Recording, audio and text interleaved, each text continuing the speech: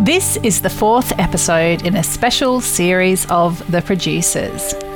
Agriculture 2023 celebrates the farmers and produce of northern Tasmania. In 5 conversations, we celebrate farmers caring for both land and community.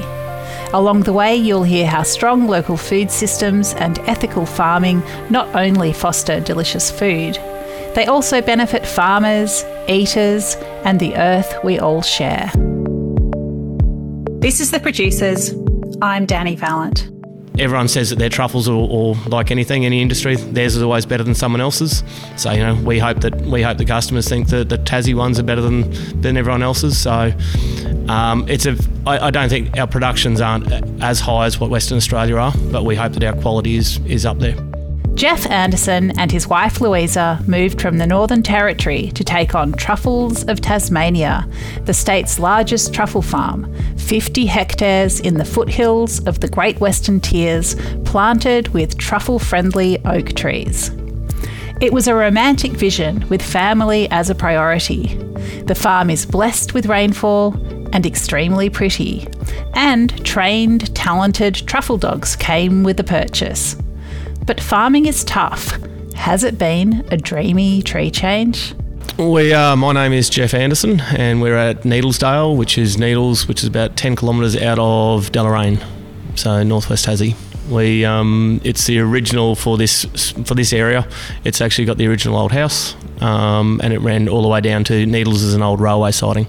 We've got truffles, so there's around about 75 acres of truffles. It's currently the largest truffle farm in Tassie. So it was the second largest in Australia there at one stage. I'm not sure what's going on in Western Australia anymore. So we're starting to diversify the farm. So the farm's actually now we're going into a bit more livestock. So there's obviously grazing, and there's also improved pastures. So there's a few crops that we've done in the past, but primarily it'll end up being back to cattle and truffles. Most people don't know an awful lot about truffles, and even those that farm them soon learn that they're a mercurial crop. How did a Northern Territory Sparky come to buy a truffle farm in northern Tasmania? So my wife and I, we bought the property nearly 2 years ago. We were actually lived in Northern Territory. I'm an electrician, so we had an electrical business up there, and there was a slight tree change that we did. We've got 2 young children, so we decided that we needed to prioritise education, and so we made the big move down to Tasmania. We landed in Tassie before COVID. We came down here for a 40th birthday of a close friend of ours, and by the time that Louisa left, she was harping on me, let's move to Tasmania. So it was it moved from there. There was, with COVID lockdowns, Northern Territory and Tassie obviously weren't affected as badly with COVID. So yeah, we were down here doing holidays quite a lot. We had purchased a property previously in Tassie, so then we decided that this was what we were going to do. So we pulled the pin in Northern Territory and moved down here. We had absolutely no idea about truffles. We were fortunate with the farm. Mark and Julie, they work here. So Mark's been here since the property was actually originally put together around about 20 years ago. So he actually planted a lot of those trees. So yeah, with his knowledge, it's come a long way in teaching us. So there's been we've used outside as well. So we've got an agronomist there on board as well. So yeah, a lot of research, reading. It's a very, very attractive property. It's, from a rainfall point of view, it's a fairly safe property where it is. It's got the Western Tiers just sitting right there, so we're slightly colder, but we're also a fair bit wetter than a lot of other regions. So it was, there's no such thing as safe farming, but we were aiming for something that actually had slightly on the safer side of it for climate. So the truffles were there, and as I said, we knew nothing about them, but we're not scared of a challenge, so off we went. How's the learning curve been? Steep. Steep. It's been the sort of thing that we started from zero, so I suppose we could hopefully only go up from there. So it's been an education, and like anything, you never stop learning. Truffles aren't like the Northern Territory's mangoes. You can't see them growing, and you never quite know what the crop is going to be like. So how do you turn the mysterious truffle into a commercial enterprise? The fact that it's not like a fruit where you can look at a crop, you can't see the crop, you don't have no idea what the crop's going to be like at the beginning of the season. You go into a harvest with the hopes and aspirations that it's going to be a full bumper crop. You still pump the same amount of money into a good crop as what you do into a bad crop. So that's a fairly challenging thing that you don't know, and it's very hard to try and guess where it's going to go. So that's been probably the biggest eye-opener. Apples, you can see them growing on a tree. Mangoes, which is obviously Northern Territory, we used to see it. We could see where the crops were. This year, we still look at the same bits of dirt that what we saw at the start of the season. You have no idea. It all looks the same. The annual truffle cycle is about preparation, waiting, wishing for frost, waiting, and harvest. And at every step, a lot of hoping. Geoff talks through truffle timings and logistics. So from the beginning, once we finish the existing crop, so we'll finish harvesting, we've got around about 2 months to get what we have to do for preparation. You want to be out of there by around about November. We can't be driving up and down paddocks and disturbing soil from that moment on. So it's a bit of a rush tear. Once we finish somewhere in September, we'll say early September, you've got September, October, you don't want to be back on those crops in any way after that. So you've got 8 weeks to pretty well wave your magic. From there, it's just keeping soil consistency for watering, fertilising, and then obviously weed management. So it's a constant. It's the 2 months you come off 3 months of harvest, which is rip, tear, bust, 2 months of preparation for the next year, then you can sort of start calming. So it's a fairly manic 5 months. All the dairy farmers around us, they obviously dread having a frost. We sit there and wish on and hope the frost come, and they come in with a lot of vigour. So we need those frosts to bring on the ripening of the truffles. Harvesting is where the dogs, the happy little dogs, actually start making their money. They sit idle for about 9 months a year, eating, and we take them for their regular jogs. But other than that, they're for cosmetic value only for that 9 months. So the dogs, obviously, the thing is, before the season we have to get the dogs ready. So it's making sure that from a fitness point of view that we do take them for runs, and then we start trying to do a few little training exercises for them just to make sure that their heads are actually in it. Staffing is also, obviously, like any industry, staffing is always a problem. We need to make sure that we get the right people doing it. It's an expensive product. The last thing we want to do is having people who are untrained or just not suitable. You can't just pair a person and a dog. A person has to actually bond with that dog. So there's some dogs there that I get along fantastically with, and there's others that I don't. So there's one dog which would probably be our best dog. He and I just clash. So I don't use him. There's no point in me using a dog that's not suited. So when you're getting staffing, you've got to make sure that the right person is matched with the right dog, and that can be a bit of swapping and changing. So it's a challenge. But we obviously go through the season. Tassie's traditionally a wet winter, so we've got to try and juggle the wet, the cold, the whole lot. So it's a logistical nightmare, really. So the dogs, obviously the hunter and the dog will go out. The dog is primarily, obviously, it just wants its reward. So it's a food-based reward system.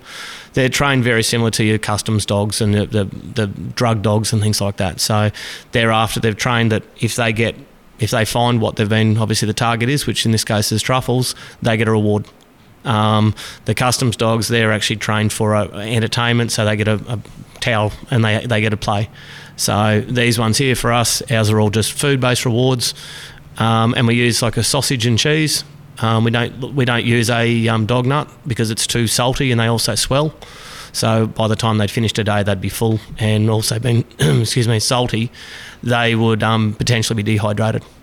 So that's the thing. So the dog and the hunter go out. They will then the start of it. Normally the first half an hour is a little bit touch and go. They can the dog needs to concentrate. It'll do its traditional morning exercises of wheeze and poos, but once they start, then we go through to smoko. It's the whole idea is that the dog is to go through. Once it finds, it'll actually just do a light paw. So it's just a slight mark on the ground. It's important that the actual hunter is very focused, because if they're sitting there on their phone or listening to music or something like that, they'll miss the little keys. There's cues that the dogs give. You need to be concentrating at all times. So it's taxing on the dogs, but it's also taxing on the people. Just the walking alone, but also concentrating on the dog, up and down all day. It takes its toll on knees and backs. So it's got a great novelty factor that people love to see, but after a few days, it's like anything, it's a job. So what they'll do is they'll go through, they'll mark the soil. The hunter will go down and he'll actually pick up the soil around that there. He'll have a sniff of it, and what he's chasing is the aroma. He wants aroma in the soil. If there's an aroma in the soil, that's an indicator that the truffle's actually ripe. If it's not ripe, then we just cover back over, and then we keep moving on. You can't go picking up a truffle and then having a sniff of it, looking at it, and then going, okay, it's not ripe, and planting it back. It doesn't work that way. Once you break that fungal network link, the mycelium, it's over. It'll start basically its rotting process. So it's got to be left undisturbed. Hence why, again, after November, we don't go driving up and down the rows. We don't go digging. There's nothing like that. It has to be left in situ. It's all the microbial joins, the link between the truffle and the trees is all fungal network. So it's very, very fine and finicky. So from there, you'll take it back. It'll go back to the grading room. It will be graded in there. It'll be washed first and then graded. So from the grading process, it's done on size. It's also done on ripeness. If it's not ripe, it might have a slight red tinge to the outside, and the inside will be white. At that stage, it's of no use. So that goes back to staff training. So we have to ensure that the people in the paddocks are bringing in ripe truffles. We don't want these, it's a waste otherwise. Easing a perfect truffle from the soil causes almost as much excitement as uncovering a gold nugget. But what actually separates the excellent from the merely okay? Rich black, just that lovely, really deep brown on the outside. You can walk up and actually just pick up the soil and you'll smell it before even putting it to your nose. It's got that earthy, mushroomy type smell. It's a really rich, deep smell. The perfect ideal ones would all be, a golf ball and thereabouts, perfectly round. That's not realistic. You do get some of them, but they're not all that way. But it's the aroma, it's that smell of the mixed with the soil. That's what excites me the most. That's what you're after. Really dark inner with a nice vein. So it's sort of like it's the marbling in a steak. You want it as dark as you can get it. In the earliest part of the season, it'll be more of a tan colour. It's the longer the season goes on, obviously the darker it gets and the more aromatic it gets. So the darker it is, generally speaking, the better it is. No farmer has certainty, but truffle farming is particularly dicey. How does Geoff deal with the ups and downs that eat into profit? It's just it's very, very hit and miss. You hope for the highest, and if there's no such thing as a perfect harvest, unfortunately. You want as many as you can get. Like all farming practices, your input costs versus output costs, you want to reduce as much as you can. If your input costs are set, which most of ours are, it's trying to get the most out of our outputs. So if we can try and get the higher outputs, obviously, then our cost of production per kilogram, that's the other thing. So we also want to try and minimise things like rot. Rot does come out of our overheads. So the more rot we have, then obviously the higher the cost of production, because that means that there's been too much rain. Maybe the blocks haven't been harvested heavy enough. There's a number of factors that come into it, but rot is, I suppose, the sort of thing that we try and minimise where we can. It's just another cost of production, unfortunately, for us. Truffles are quick to spoil. What do Geoff and Louisa do with their trimmings, and which truffle products are best for farmers and consumers? So we do a series of salts. Obviously, the product with truffle, the disadvantage, I suppose, for us is that it only has a shelf life of a couple of weeks. So when it comes to fresh, when it's out of season, that's obviously out of the question for what we can do with the truffles. We do use freeze dry.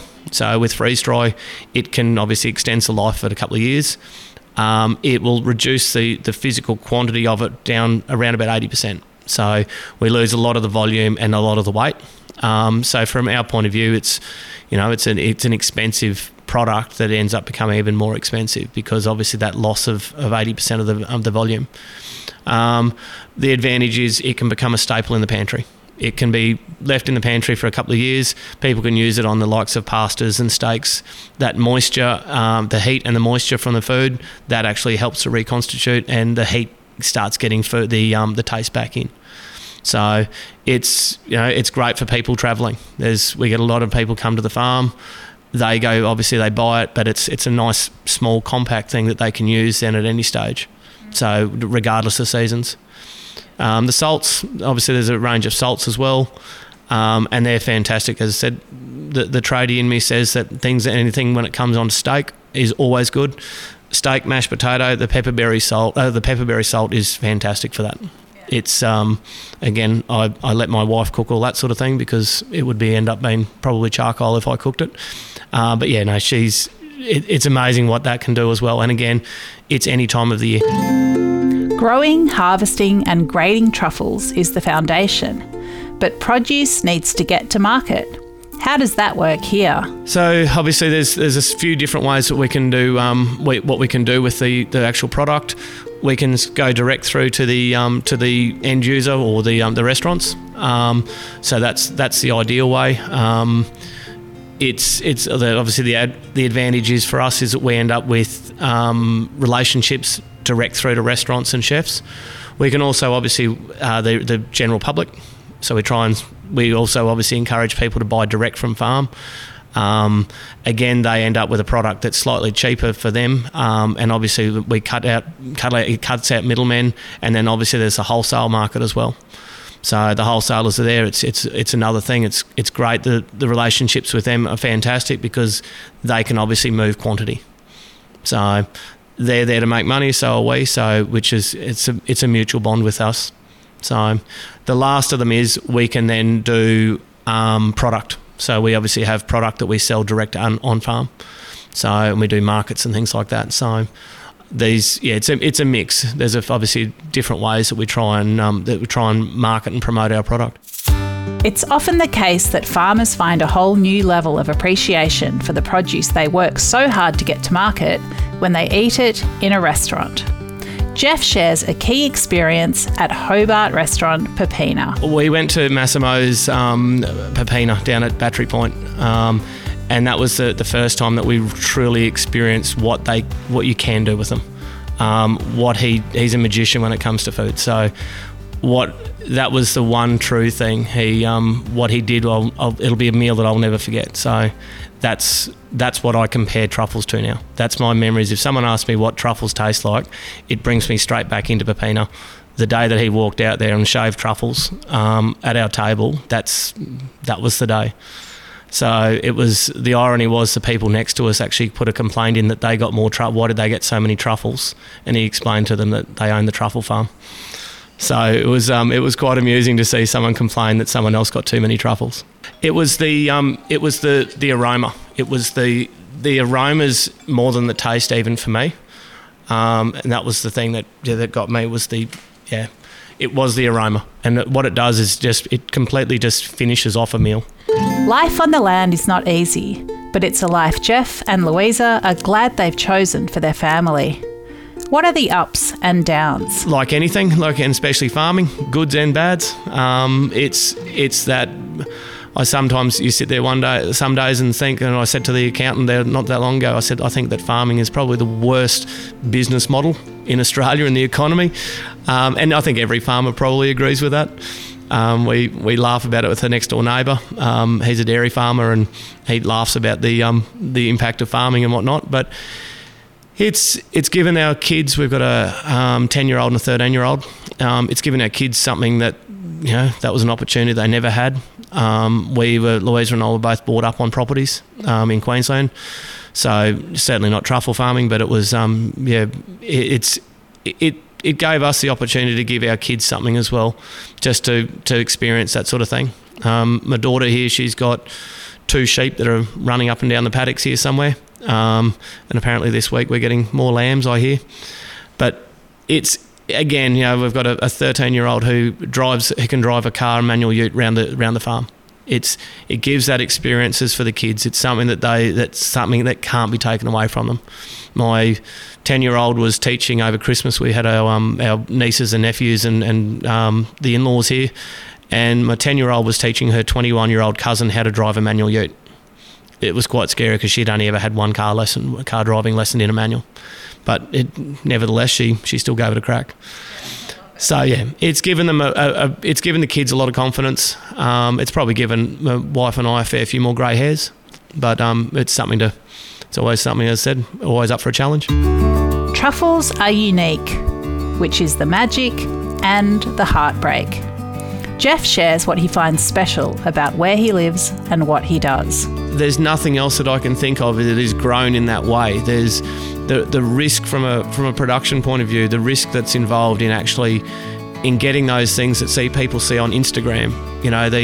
I think that some people think that it's just a truffle farm. These things are almost growing like apples. They don't. The ones you see are such a small percentage of the ones that are actually produced. The wastage that unfortunately that comes into it from rot or from vermin or things like that is quite high. We've got these little batons, which are a native marsupial rat-looking thing that's here in Tassie, and if you Google baton diet, it says truffle. Fantastic. So I think that they've probably got one of the most expensive diets in the animal kingdom. Which is quite scary, and here I am. I've probably got dozens of batons here that are loving me right now, but yeah, it's just the uniqueness of a product that is grown and has to be harvested by a dog. There's no machines. We can't mechanise this. The closest thing we've done to mechanisation on this farm is we bought bigger lawnmowers and we put radios and they've got air conditioning. That's as close as we can get. We can't. There's no way that we can streamline this process any more. So, yeah, that's I suppose from my point of view, that's the thing that makes it so unique, this product, and it will never change from that. It's just quiet. You're walking up and down rows of trees. You can hear next to nothing, and that's the pleasantness of it. And I remember one day someone said to me, it was a tourist from Sydney, and he came here and he said, "How do you live here?" And I couldn't quite work out where he was going with it. And I said, "Why is that?" And he said, "There's just no one here." I said, that's the appeal. And he said, "Yeah, but what about at night?" He said, "You can't see anything." I said, "Well, turn the light on." So he couldn't, and I suppose this is the difference in the upbringings that we've both had. He couldn't see what it's like living not next to anyone. I can't see any of our neighbours. Like the closest neighbour we have is about 1.1 kilometres down the road. The closest house I can see from here is around about 10 or 15 kilometres away. It's a really well positioned property where we're not enclosed, and that's a great appeal to us. So again, walking along behind a dog, sitting there, giving it a pat and a cuddle at the end of the rows, it's actually enjoyable. So it's something that a lot of people haven't experienced. We do tours on the farm, and you see the people, and it's mainly the kids that really, really get involved. And the kids to see a dog actually do something that's that they don't get to see. Everyone's got these great dreams that their little poodle or something at home is going to become a truffle dog. We get told all the time, my little banshee dog's going to be a fantastic truffle dog because it's got a good nose. No problems. So teach your way. It's not that hard. As relatively new farmers in northern Tasmania, Geoff and Lou are just getting started. What are their plans? We'll see what the future brings. I don't know. Hopefully the truffle industry, hopefully it's if we can get it to actually, from an industry perspective, to get more home cooks using it, not just make it a delicacy. I think that's an important factor, is that we've got to try and make the consumers not be scared of the product. And I think there's an element there that they're scared of what it is. They're scared to use it, and they shouldn't be. They use mushrooms quite comfortably. I can't see why they wouldn't use this. It's all part of the fungus. It's just a fungus. I think that's the future that we need to be aiming for, is to try and get the general public to actually want to use it and have a go. Walking outside, jumping on a gator and going for a drive round, or there's what we live on, people can dream of. So there's about 40 odd ducks in the top dam. We go up there and feed the ducks. Or I jumped on a lawnmower yesterday afternoon and drove around in circles on a lawnmower. It was fantastic. It's those sorts of things that you don't get to do elsewhere. So, and again, I don't look over my fence and have to talk to my neighbour if I don't want to. Truffles are shrouded in mystery. It's their appeal, but it's also a potential barrier to farming success. Geoff and Louisa Anderson have made a great lifestyle move for their family, and they continue to make bold decisions and put in the hard work for Truffles of Tasmania. They offer delicious truffles, value-add products, and educational farm tours that show off what's so special about northern Tasmania.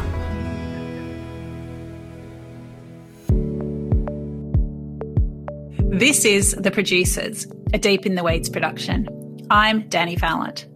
Stay tuned as we talk to some of Australia's best farmers, makers and growers.